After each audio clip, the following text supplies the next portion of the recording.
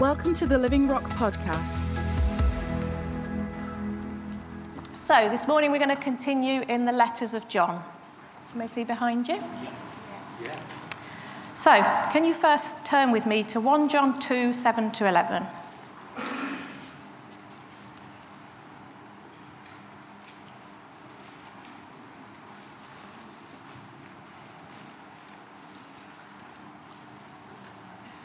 I'm sorry, the scriptures aren't on the wall behind you. We're going old school today. But I can promise you that most of them, all except 2, are in the letters of John. I'm reading from the NLT. Dear friends, I'm not writing a new commandment for you. Rather, it is an old one you have had from the very beginning. This old commandment, to love one another, is the same message you heard before. Yet it is also new. Jesus lived the truth of this commandment, and you also are living it, for the darkness is disappearing and the true light is already shining. Can you flip forward to 1 John 3, 11 to 14, please?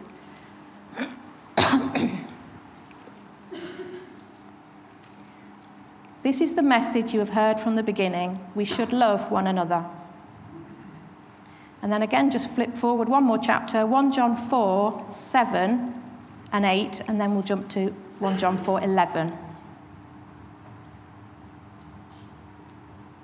Dear friends, let us continue to love one another, for love comes from God. Anyone who loves is a child of God and knows God. But anyone who does not love does not know God, for God is love. Yes. And jump down to 11. Dear friends, since God loved us that much, we surely ought to love each other. Yes, amen. Are we sensing a theme? Loving one another. And John says it throughout his 3 letters again and again and again. He repeats it, he reminds, he commands, he encourages. Yes. And he often uses the phrase, dear friends, which is lovely. And as I was reading that, I've been in the letters of John for a good few weeks now. I thought, yeah, I get that. That's I get that.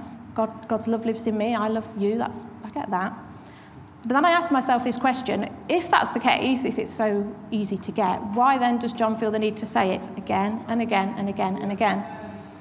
And I came to the conclusion it is obvious and natural, but it's also something that has to be understood and outworked. There's implications to it if we understand it. So what we're going to do this morning, have we got loving? Yeah, we've got it there. Loving one another. I'm just going to look at 3 whys, and it's more not why do we do it, but why is it important for us to love one another? And then I'm going to give you 3 hows of how we love one another. I'm also going to throw in a couple of barriers to love just for good measure. Chris told me to keep it to 3. I've got 6, so I feel like I'm okay there. 2 for the price of 1. So the way John words it tells us that it's important. He says, this is my commandment, love one another. And this is the one he's got straight from the mouth of Jesus. So don't turn to it in John's Gospel, 15:12. This is my commandment, love each other in the same way I have loved you. I like to think that John's got that straight from the mouth of Jesus, and it's gone right in. Because he's saying it again and again. This is his commandment. John sees it as so very important that he puts it alongside believing in the name of Jesus. This is his commandment. We must believe in the name of his Son, Jesus Christ, and love one another, just as he commanded us. So for him, it's right up there with believing in his name. So why is it important to us? Why can't I just love God and it's just me and him and we're having a great old time? It is important. The first reason, which I find in 1 John, is that his love finds full expression in us. Turn with me to 1 John 4, 11 to 12.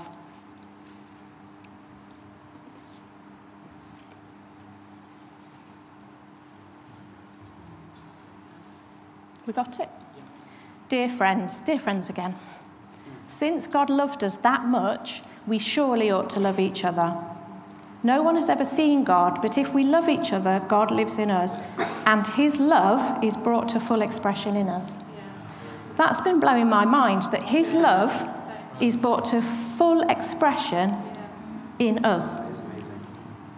Because the more I thought about it, I thought, surely the cross is the fullest expression of the love of God. Apparently not. No, what I think it is the cross is the pinnacle. The cross is the pinnacle of God's love expressed. God's love for us, it's bursting to get out. So therefore it needs to get out into the world. Love, you see, can't be contained, particularly God's love. It's his love, but it's made visible, it's made tangible in us, which is incredible.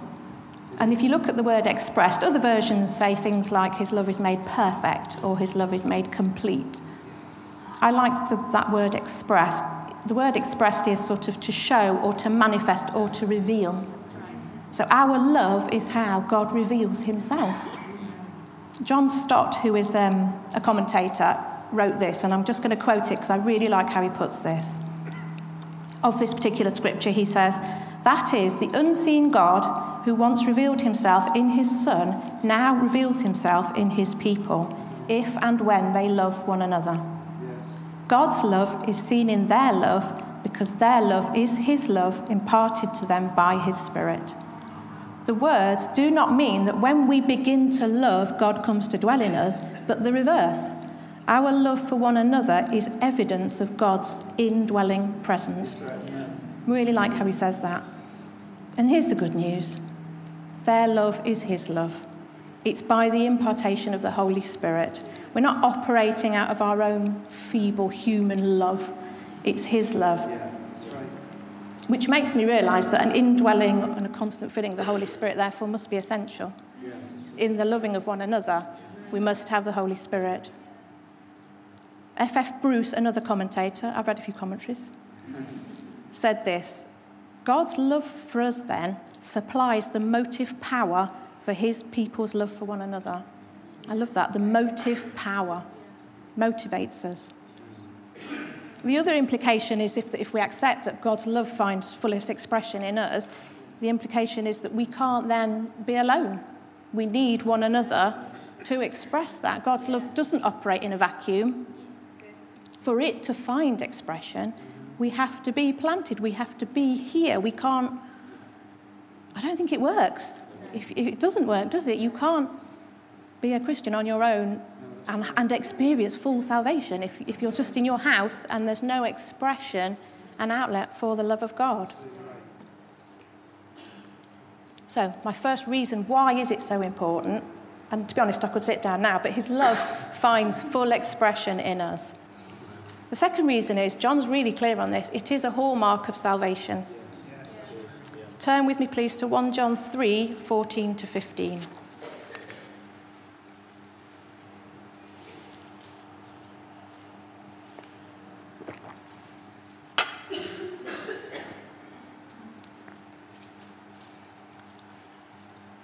He says, if we love our brothers and sisters who are believers, it proves that we have passed from death to life.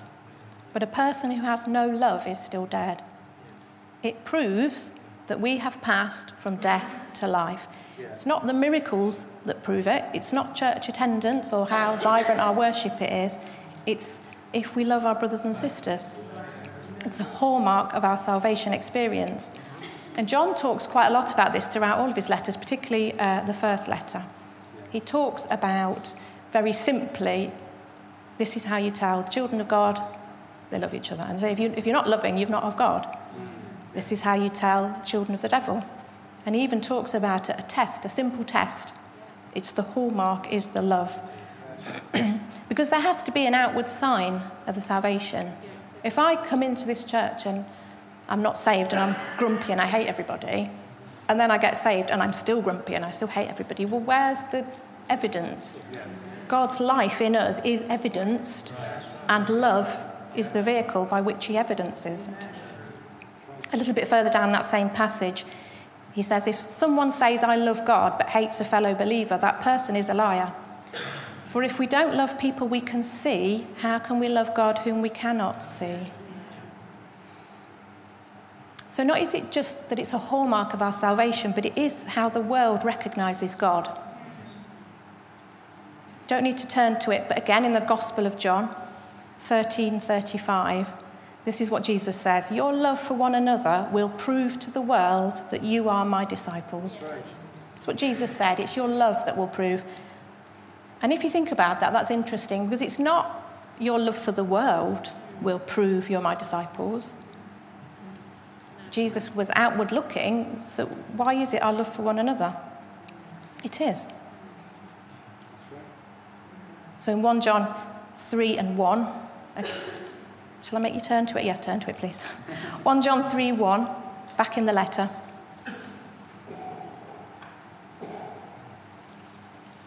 "See how very much our Father loves us, for he calls us his children, and that is what we are."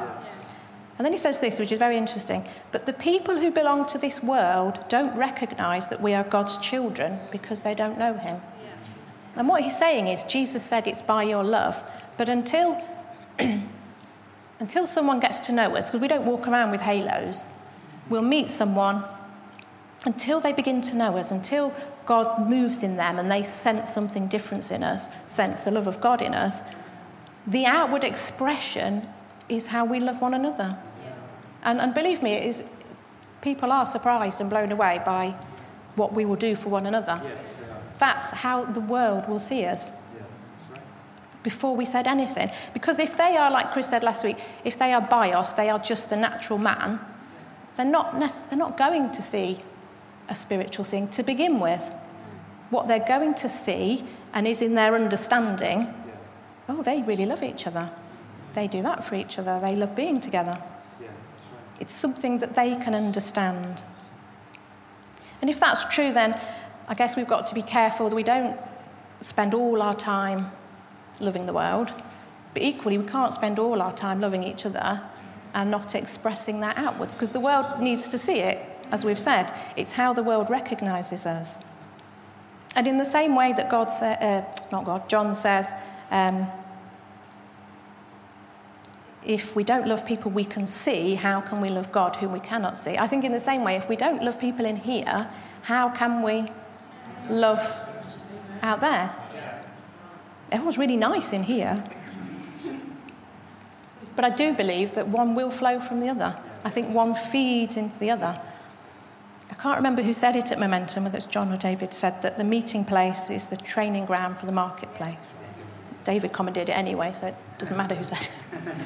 But it's true, isn't it? If we can't love in here and express that in here, how are we going to love the world with their lifestyles? And also, if this is true, another implication is we have to be really careful about how we talk about other believers. We talk about one another and other believers. Many years ago, when I was a very young Christian, I was in sixth form, and I had a group of friends, 6 or 7 of us, that hung around together. And my friend Christine was a Mormon. And I was very unwise in front of another friend to say something quite derogatory about the Mormons, because I thought they were very weird, and I can't remember what I said. What I do remember is that he was really, really angry and upset with me. He didn't see any difference. He said, "Well, aren't you supposed to be a Christian? Aren't you on the same side? Why are you saying that about her?" And I was really challenged and convicted that, no, I can't say things like that. He just thinks we're the same. And we're not the same. But they don't differentiate. They don't think, oh, they're Catholics. If we say we bear the name of Christ, then we have to be really careful how we talk about each other. Because otherwise, how is anyone going to find that attractive? It's not going to be attractive if we're backstabbing, saying unpleasant things. And especially so if we're in the same fellowship, we're in the same house. So, it's a hallmark of salvation, which must mean it is really, really important. My third reason for why it's important, this is a bit of an odd one, but go with it. If you're looking for a selfish reason, here it is. It changes me. My loving you affects me. It changes me. It affects my walk. If you could turn, please, to 2 John 5-7. We're branching out into 2 John now.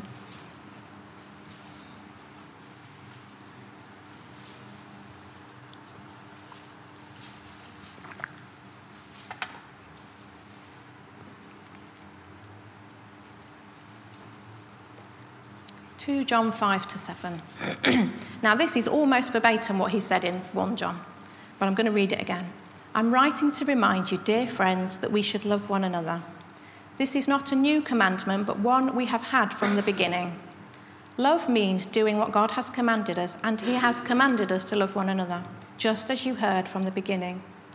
I say this because many deceivers have gone out into the world.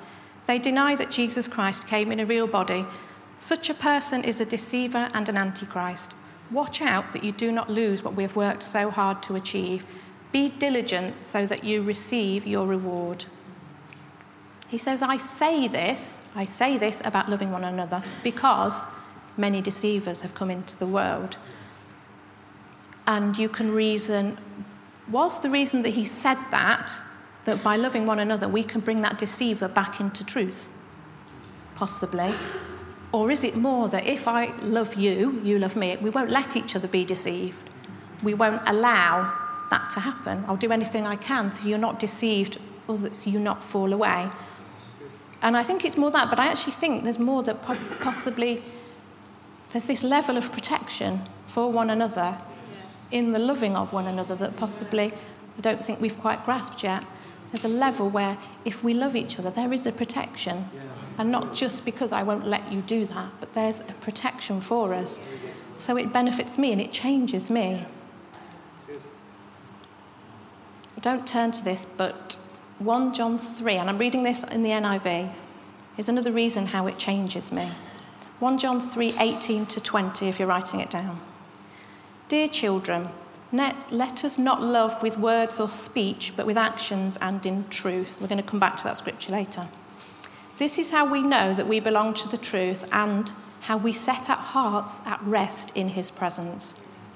If our hearts condemn us, we know that God is greater than our hearts and he knows everything. So John is saying, by loving one another, it gives us assurance that we belong to the truth. And, as he says, we set our hearts at rest in his presence. So by loving, my heart is at rest before him. Because I'm assured that I'm living in the truth. And even if I feel guilty, or in other words, my conscience condemns me, there's this being at rest, and that's because of loving one another. That's not all about my relationship with him. That's about my giving and receiving of love to one another. The Message puts this a bit differently. So I'm just going to read this one. It says, my dear children, let's not just talk about love, let's practice real love. This is the only way we'll know we're living truly, living in God's reality. It's also the way to shut down debilitating self-criticism, even when there's something to it. For God is greater than our worried hearts, and he knows more about us than we do ourselves. I'm not even fully sure on that one, but I just thought that was really good. And here's my first barrier to loving is self-criticism. He said it's also the way to shut down debilitating self-criticism. And I think it's a barrier because I think if we're full of self-criticism, we're probably more likely to criticise others. But more importantly, we haven't really grasped the love of God, the gracious, eternal, never-ending, forgiving love of God if we're full of self-criticism. And I even like how he says, even when there's something to it. Because, of course, we need to repent, and there will be things where our conscience does condemn us. But God is greater than our worried hearts. So self-criticism, that's my first barrier to loving. So it benefits me. By loving, I'm benefited, I'm changed. 1 Thessalonians 3, 12-13. And may the Lord make your love for one another and for all people grow and overflow, just as our love for you overflows. May he, as a result, make your hearts strong, blameless and holy as we stand before God our Father. Do you see how he says that? May he, as a result of loving one another, make your hearts strong, blameless and holy. You see, it helps me. There's a benefit to me. So there's my 3 why it's so important. There's clearly millions more, but let's just be clear that we understand who we're supposed to be loving Because it would be quite easy then to say, well, that Christian over there in China, I really love them. That's marvellous, I love them. And we are called to love them and we're called to pray for them. But the real loving, the nitty-gritty, is one another in this room. Because we're in the same house, we're born into the same house. So, how do we love one another? And again, there's, if we want to be here till Christmas, we could talk about how we love one another. But I've just picked out 3 that have been speaking to me.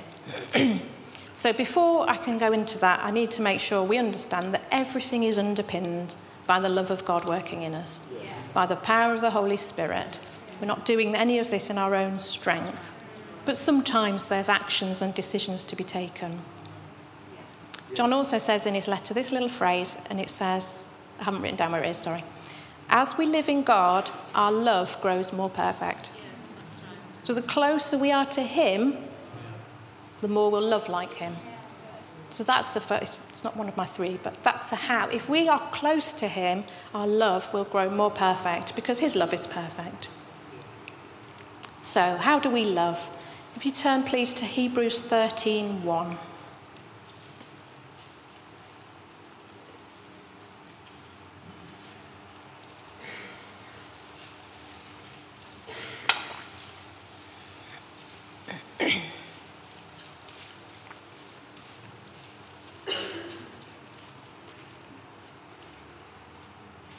This is really short. It says, keep on loving each other as brothers and sisters. So the Greek word here is Philadelphia, or philo, or philos, depending whether it's a noun or a verb. And what it means is brotherly love, loving in a brotherly way, to show warm affection in intimate friendship, characterised by heartfelt consideration and kinship. And it's also the word used for friendship, close friendship. Not used very often. A commentator I read called Jack Zaveda put it like this, and again, I really like this. He says, the concept of brotherly affection that unites believers is unique to Christianity. As members of the body of Christ, we are family in a special sense. Christians are members of one family, the body of Christ. God is our Father, and we are all brothers and sisters. We ought to have a warm and devoted love for one another that catches the interest and attention of non-believers. So we're coming back to it's how the world recognises us. I love that. We have a love for one another that catches the interest and attention of non-believers. Yeah. So I started thinking about us being brothers and sisters and started thinking about the sibling relationship. And I thought it's very unique, isn't it? There's not many relationships that are like that. People that are born into the same household and they share this DNA. And that's us. We share a DNA because we're all born into this same house. No one came in by the back door. We all came in exactly the same way, which makes us all the same. I don't care what you did before you came here, how you lived your life. We were all born into this house the same way. So we have this shared DNA, this shared parent. So then I started thinking about brothers and sisters and thinking how it's quite funny, isn't it? A funny relationship. And when you're a child, there's 3 things you already understand about your brother or sister or your siblings. They're unwritten rules that nobody needs to tell you. You know this. The first one is, if I can annoy you, I will. If I can get you into trouble with mum and dad, I will. And then finally, I can say the most awful things about my brother or sister, but if you try and say anything awful about them, I really don't like that. That makes me really cross, and I've seen it in myself and I've seen it in my own kids. We bristle, that's my brother, you can't, I thought you said you hated him. Yeah, I don't like him, but you can't say that. It's true, isn't it? And there's this kind of loyalty that is unbroken by, even if they're not getting on, there's this loyalty. So let's love each other with this loyalty that can't be broken. And defend one another. Yes, absolutely. So let's not tolerate anything bad said about one another. Let's bristle at it, let's not like it. in a family with brothers and sisters, there's also kind of this acceptance, isn't there? They're kind of just there. Your brother and sister are there, but you don't question their presence. There's an acceptance. And there's also an acceptance that there's younger brothers and there's older sisters, that we're all different. It doesn't take a toddler very long after the first time they've tried to feed baby a burger or something. That, no, baby can't have that. Baby's too young for that. And we have to understand that some people are younger in the faith, and we make allowances and we accept them. And the older brothers and sisters, you teach them and you train them. Sometimes you see natural siblings, one might teach the other to ride a bike, or you train one another. And there is an understanding that doesn't really have to be taught, that some are younger, some are older, some can do these things. I mean, it causes friction at times in the family. Let's understand that there's younger and there's older. You see, Paul tells us to bear with one another with love. Bear with one another. And let's be protective. Many years ago, I was on a night out with my big group of my friends and a big group of my brother's friends. I just have one brother, an older brother. And we were just walking, and somebody on a moped took great exception to something we'd done. We didn't know what. And this guy on a moped mounted the curb and started to try and run me over with his moped, quite feebly, I have to say. But my brother is not a tall guy, he's not a big guy. He literally put himself in front of me in a moped and, defended me. I don't think he even thought about it. He just did it. Yeah. So let's be protective, let's defend, let's love in the way of brothers and sisters. And if you've got children, you've ever been a child, you'll understand this. Siblings are squabbling 1 minute, 10 minutes later, it's forgotten, and they're playing really nicely. And if you're a parent, you say, why can't they always do that? They're forgotten. Let's love with short memories. Let's not remember. Let's love with short memories. Let's not hold on to anything, and that's really important. So I kind of warmed to my theme of brothers and sisters. I thought, this is good, this is great. And then I realised, brothers and sisters in the Bible, that's really complicated, isn't it? The sibling relationship in the Word is quite strange. Cain and Abel, Jacob and Esau, Joseph and his brothers, the children of David. Complicated relationships. So I thought, my analogy falls down a bit here. But I also realised that the root cause of all those was jealousy. One brother was jealous of what another brother had. One brother was jealous of the attention that the other one got. Can't be fighting for attention. And here's my other barrier to loving one another is jealousy. It takes hold, and it leads to sin in the case of the biblical. So when I say love as brothers and sisters, let's be specific. I just mean these areas. I don't mean we're supposed to squabble and wrestle on the floor, because that's what children do. We can't be doing that. So that's a how. We love as brothers and sisters. The second how we love, let's turn to 1 John 3, 16 to 19, please.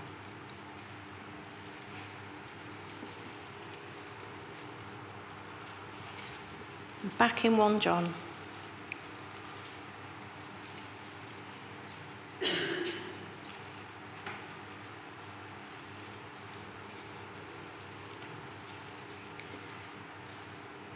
We know what real love is because Jesus gave up his life for us.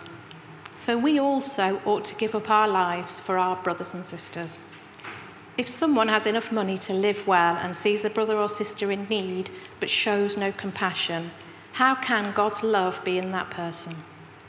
Dear children, let's not merely say that we love each other. Let us show the truth by our actions. Our actions will show that we belong to the truth. And that's just before we said that we then know. That's how we know. So the word for love here is agape, which I'm sure you're all familiar with. But actually, all the other times in the letters of John, this is the word he uses, agape love. Different to phileo love. And it's the love used to describe God's love. Here's a description of it. Agape love is unconditional. It's an initiative, not a response. It's not an impulse or a feeling. It's an act of your will. Agape love is not earned or merited. Agape love demonstrates love through actions. It does not require anything back, which means it's not quid pro quo. You do that for me and then I'll do that for you. It doesn't work like that. Different from filial love, and actually it's impossible. You can agape an enemy. You can't really filio an enemy. No, it's true. But most of the time, this is the love that John's talking about. It's agape love. And it says, lay your lives down. So we love sacrificially, but in action and in words. Which means it's really not talking about my Christian friend over in China, is it? If we're going to love sacrificially and in practical ways. Here's an instant where filio and agape met, just from my life. This one brother of mine, about 5 years ago, he was diagnosed with cancer of the kidney, and he had to have his kidney removed. So there was a period where they were testing his other kidney to make sure that that would function right, because you can actually live perfectly well with just one. So as he was going through the test, I had a bit of a realisation. So me and my brother, we have no living blood relatives left. It's literally just me and him. And I thought, if he needs a kidney, my door's going to be knocking on. And I had this moment of, I think it was the middle of the night, thinking, I might be asked to donate a kidney. What would I do? And then you'll all know, because you'd all be the same, did I think about that for more than 2 minutes? No, of course I didn't. Of course I give him a kidney. Do I want to give him a kidney? No, of course I don't want to give him a kidney. That sounds really painful and inconvenient and a lot of time in hospital, I can imagine. But of course, I didn't need to think about that. Why? He's my brother. Of course I give him. This is where your two loves meet. And sometimes this is what it's going to be. Sometimes it's going to cost us. Because if it is sacrificial, if it is practical, it's going to cost us. It's love in action. It's meeting each other's needs, whatever they might be. They might be money, like John said, if we see a brother in need. It might be food, it might be time, it might be practical help. It might just be getting alongside. But it will cost us more often than not. It might only cost me, it's unlikely to cost a kidney most of the time, but it might just cost me that, actually, I'd rather just stay at home and get a takeaway, but I'm going to cook you a meal instead. It might cost me. It's sacrificial. Yeah.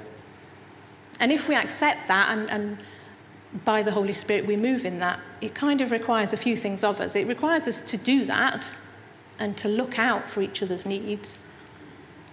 But it also requires us to be honest about our own needs. Yeah. We need to tell people, don't tell everyone. That's not always appropriate. But the people in your life group, the people that you're showing love to and receiving love from, be honest about your own needs, whatever that might be. And the other thing is, we can't really refuse that love through pride or, that's fine, I don't need that, I've got it together. I'm all together, I don't need that. Because then we rob ourselves of the blessing and then we rob them of the blessing. Lord, preserve us from being too together and super that we can't love each other in that way. It doesn't help, does it? I'll give you an example. Just before Bible week, week before Bible week, a wonderful sister in this room was asking me, have you packed for Bible week yet? Have you started packing? And I said, no. We'd been on holiday, so I'm really behind with my washing, really behind with everything. And of all the weeks in the year, this is the week I've agreed to work absolutely loads. Working every day, and I don't know when it's all going to get done. And I said it jokingly, quite light-heartedly, and she said, right, well, I'll come and do some ironing for you. No, you can't. No, you've got work as well, and you've got to pack. I said, no, I'm going to come and do some ironing. What are you doing Tuesday? I went, well, I'm at work. Who's in? Okay. The upshot is she came and did loads of ironing for me. What a blessing. What a fantastic blessing that was. But if I'd have persisted in my pride and said, no, I'd have really robbed myself and robbed her of doing that blessing for me. It's a sacrificial love. It's loving and meeting needs. And actually refusing, don't let us say no.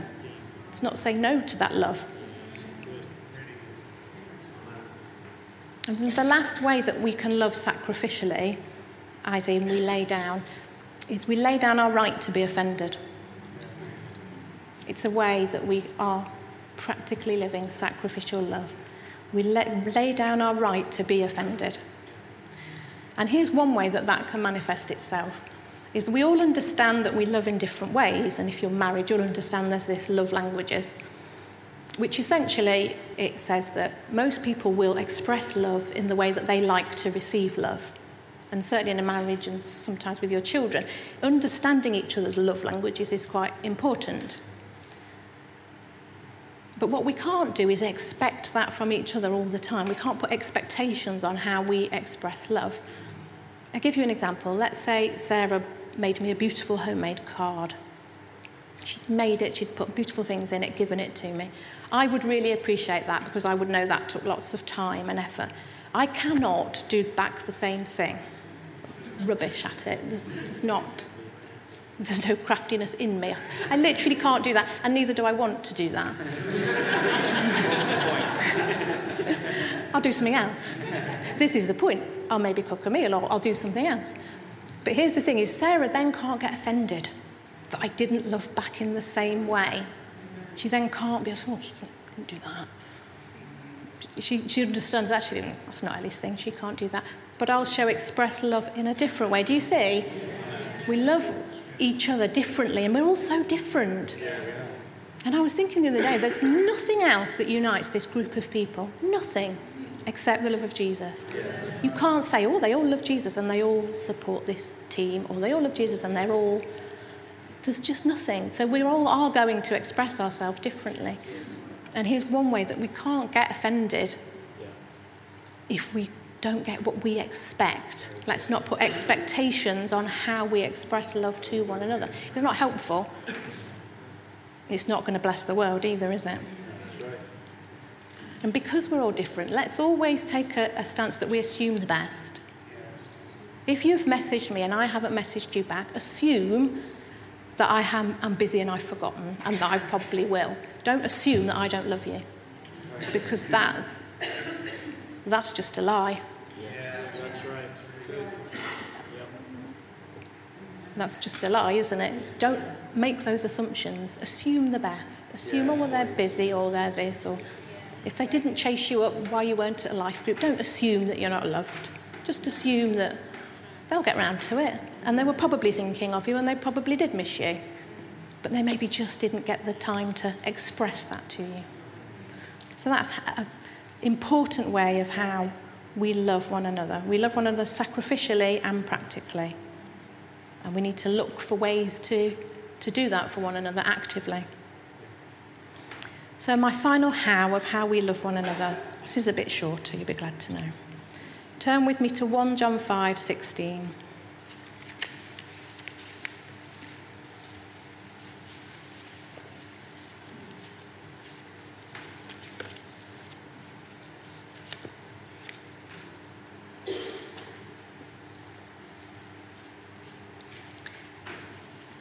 If you see a fellow believer sinning in a way that does not lead to death, you should pray, and God will give that person life. So my final how is we love each other prayerfully, with prayer. What I like about this is that it's the first thing John says to do, is to pray. It doesn't say, go and tell them that they're in sin, or go and tell the elders that they're in sin. The first thing to do is pray for them. And it's really important that we do pray for one another and understand the power in that prayer for one another. We should be praying, and really challenging myself on this as well, praying for God's best for everyone. Praying for God for what matters to you, for God to bless you in what matters to you, for your very best. I love how Paul prayed for people. I mean, he prayed some really extravagant prayers, didn't he? They were wonderful. I pray that your hearts will be flooded with light. Never prayed little prayers, did he? Never prayed, pray you're okay. And, he prayed those big prayers. He prays for revelation and understanding. And sometimes I think, and I know I do this, you focus very much on the need of that person and pray into their need at that moment. But actually we can neglect to pray that your hearts are flooded with light, that you'll have a revelation of Jesus, that you'll be successful. Understanding and wisdom. Paul again, he says this, you don't need to turn to it. Romans 12:14. He says, bless those who persecute you. Don't curse them. Pray that God will bless them. If that's what we should be doing for those who persecute us, how much more should we be doing praying for one another. No one's persecuting anyone here. We should be praying for one another.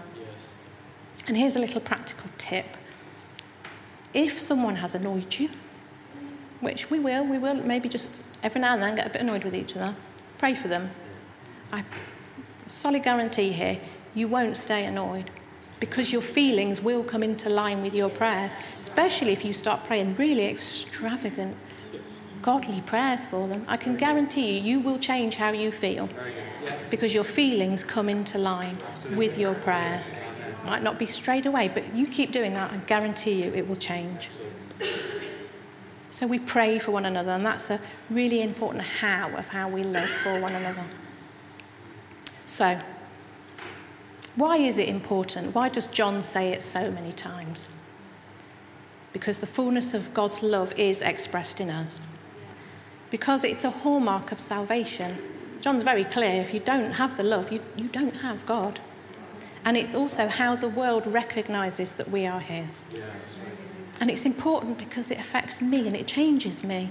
It makes me more as God would want me to be. And then how do we love? Like I say, there's a million answers to that. And actually the word's full of great ways to love one another, and I haven't been prescriptive. But we love as brothers and sisters, but we also love sacrificially and with actions, practically. And we love prayerfully. Can we just pray?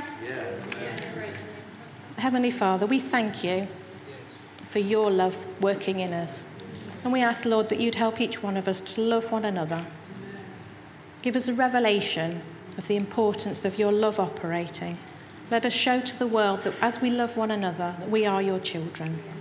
We pray, Lord, that you would fulfill and bless and honour all the relationships that we have here in this room, and that we would show everybody by our love that you are Lord of our life. In Jesus' name, amen. Amen.